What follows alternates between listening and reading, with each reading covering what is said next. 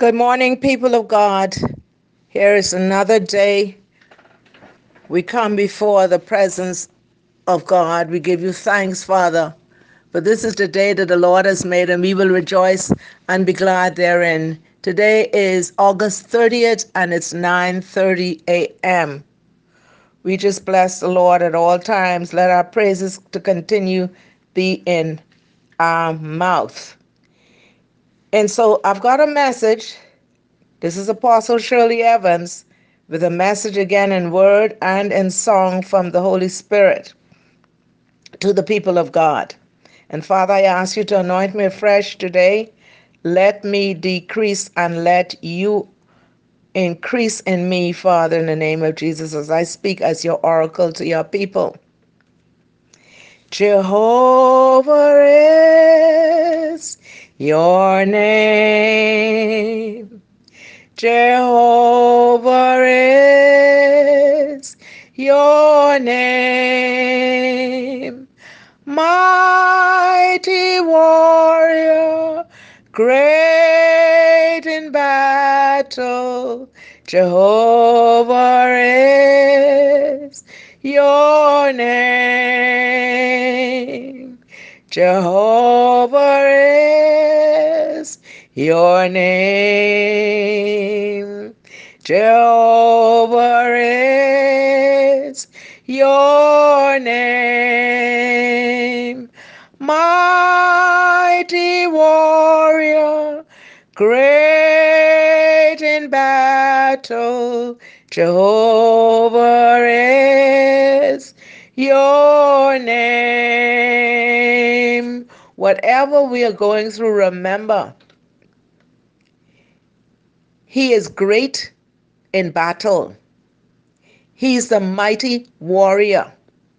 He will war on your behalf. He will come to your rescue. He hears you, he sees you, and he knows what you're going through.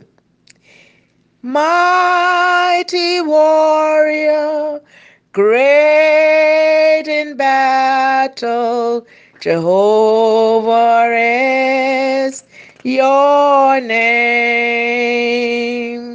And so he's Jehovah El Roi, the God who sees me. And this is the message today. Jehovah El Roi, the God who sees me. We think that God can't see. He sees, he knows, he searches, he loves, he heals, he delivers, he sets free. He's watching over us. And the scripture is taken from Genesis chapter 16, verse 1 to 16. I need thee every hour, most gracious Lord. No tender voice like thine can peace afford.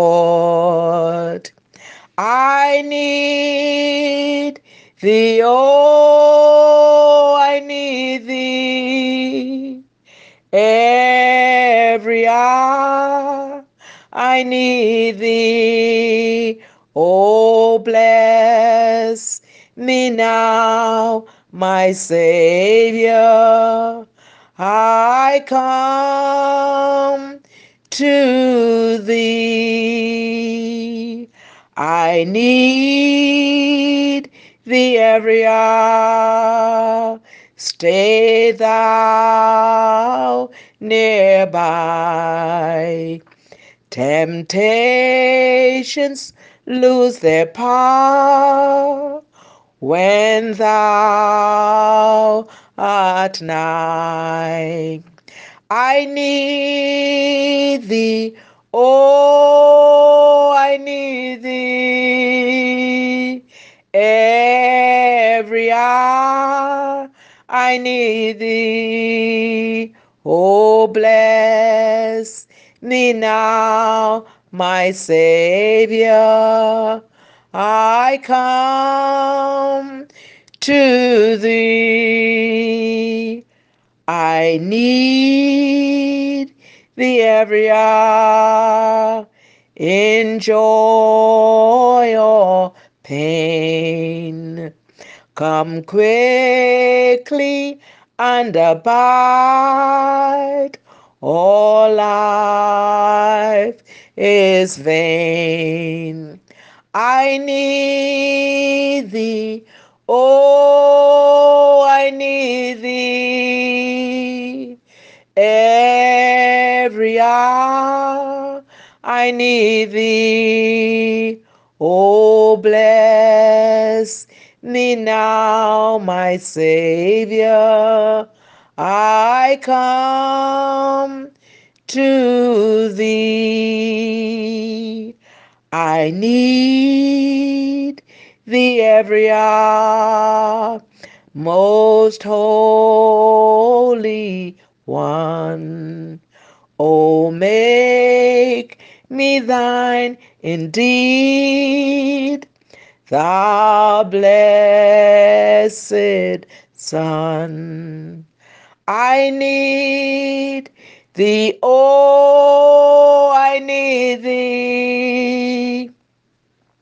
Every hour I need thee. Oh, bless me now, my Savior. I come to thee. And as I said, the scripture is from Genesis chapter 16, verses 1 to 16. Now Sarai, Abram's wife, had borne him no children, but she had an Egyptian maidservant named Hagar. So she said to Abram, "The Lord has kept me from having children. Go sleep with my maidservant. Perhaps I can build a family through her." Abram agreed to what Sarai said. So after Abram had been living in Canaan 10 years, Sarai, his wife, took her Egyptian maidservant Hagar and gave her to her husband to be his wife. He slept with Hagar, and she conceived. When she knew she was pregnant, she began to despise her mistress. Then Sarai said to Abram, "You are responsible for the wrong I am suffering. I put my servant in your arms, and now that she knows she's pregnant, she despises me. May the Lord judge between you and me. Your servant is in your hands." Abram said, "Do with her whatever you think best." Then Sarai mistreated Hagar, so she fled from her. The angel of the Lord found Hagar near a spring in the desert. It was the spring that is beside the road to Shur.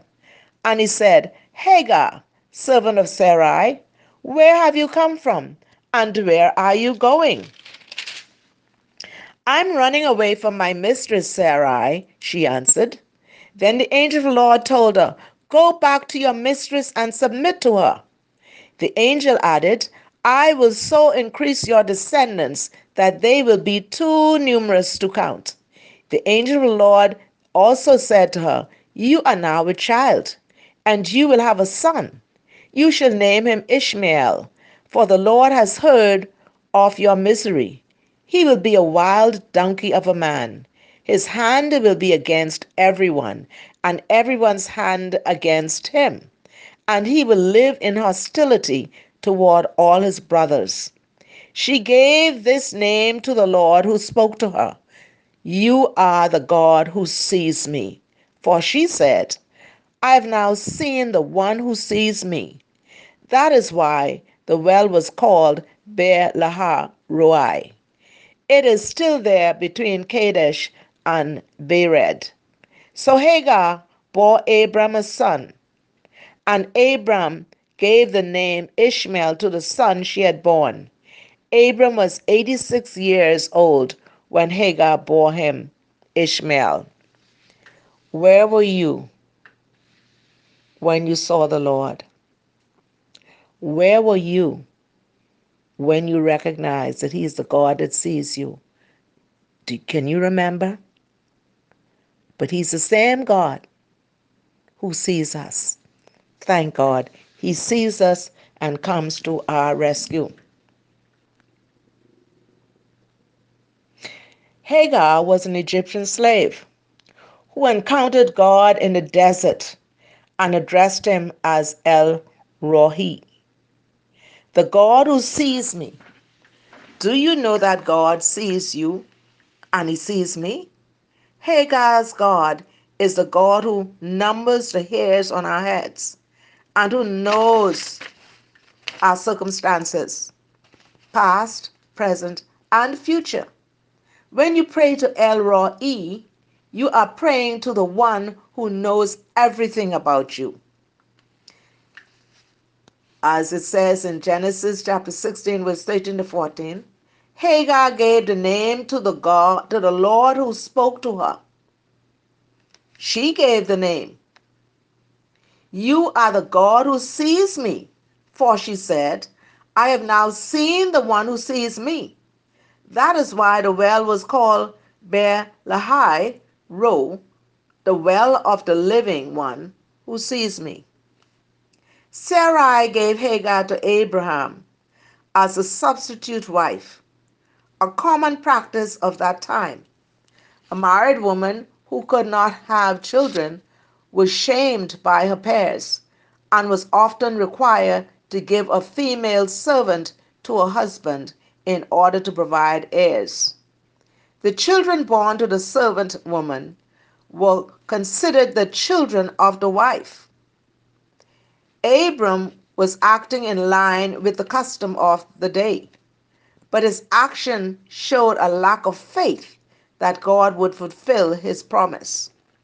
Sarai took matters into her own hand by giving Hagar to Abram.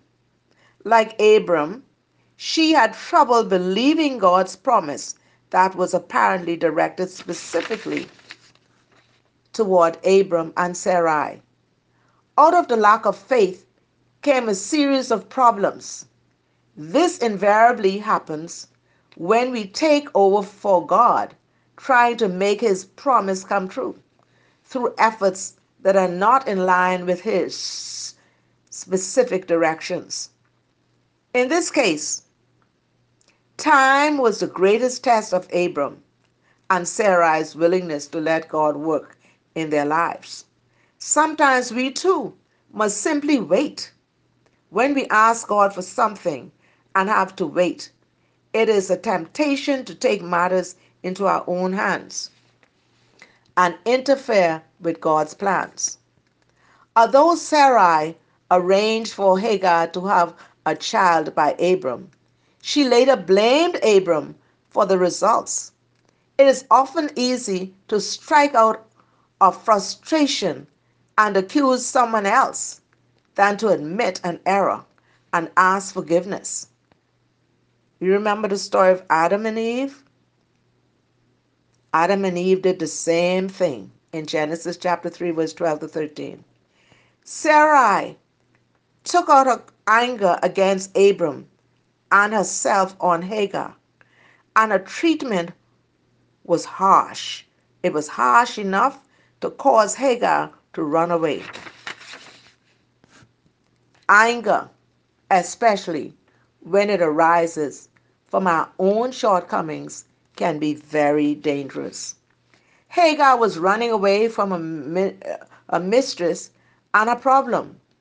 The angel of the Lord gave her this advice: return and face Sarai. Face the problem, the cause of her problem, and to submit to her. Hagar needed to work on her attitude towards Sarai. No matter how justified it may have been, running away from our problems rarely solves them. It is wise to return to our problems, face them squarely, accept God's promise of help, correct our attitudes, and act as we should. Here we see three people making serious mistakes. One, Sarai, who took matters into her own hands and gave her maidservant to Abram. Abram, who went along with the plan, but when circumstances began to go wrong, refused to help solve the problem, and Hagar, who ran away from the problem. In spite of this messy situation, God demonstrated his ability to work in all things for good. As the scripture says in Romans 8:28, for we know that all things work together for good to them that love the Lord and to them who are the called according to his purpose. Sarai and Abram still received the son they so desperately wanted, and God solved Hagar's problem despite Abram's refusal to get involved. No problem is too complicated for God if you're willing to let him help you. In the midst of Hagar's difficulty, she learned that El Roi was watching over her and that he had a plan to bless her and her son. One of Abram's grandson, Esau, married Ishmaelite's daughter, and it was the Ishmaelite traders, also referred to as the Midianite merchants in Genesis 37, verse 26 to 28, themselves descended from an Egyptian slave who transported his great grandson Joseph into slavery in Egypt. What goes around comes around. Psalm 33, verse 13 to 14 says, the word declares, from heaven the Lord looks down and sees all mankind. God sees you and he sees me. From his dwelling place, he watches all who live on earth. God is watching you. The eyes of the Lord are on those who fear him, on those who hope in his unfailing love to deliver them from death and keep them alive in famine. Psalm 121 verse 3 says, this psalm expresses assurance and hope in God's protection day and night. He not only made the hills, but heaven and earth as well. We should never trust a lesser power than God himself. But not only is he all powerful, he's the God that watches over us. Nothing diverts or defers him. We are safe. We never outgrow our need for God's untiring watch over our lives. God is watching me. God is watching over me. And the voice I hear calling on my ear, it's the voice of God Most High. He is watching. And so, as he watches, remember the songwriter says,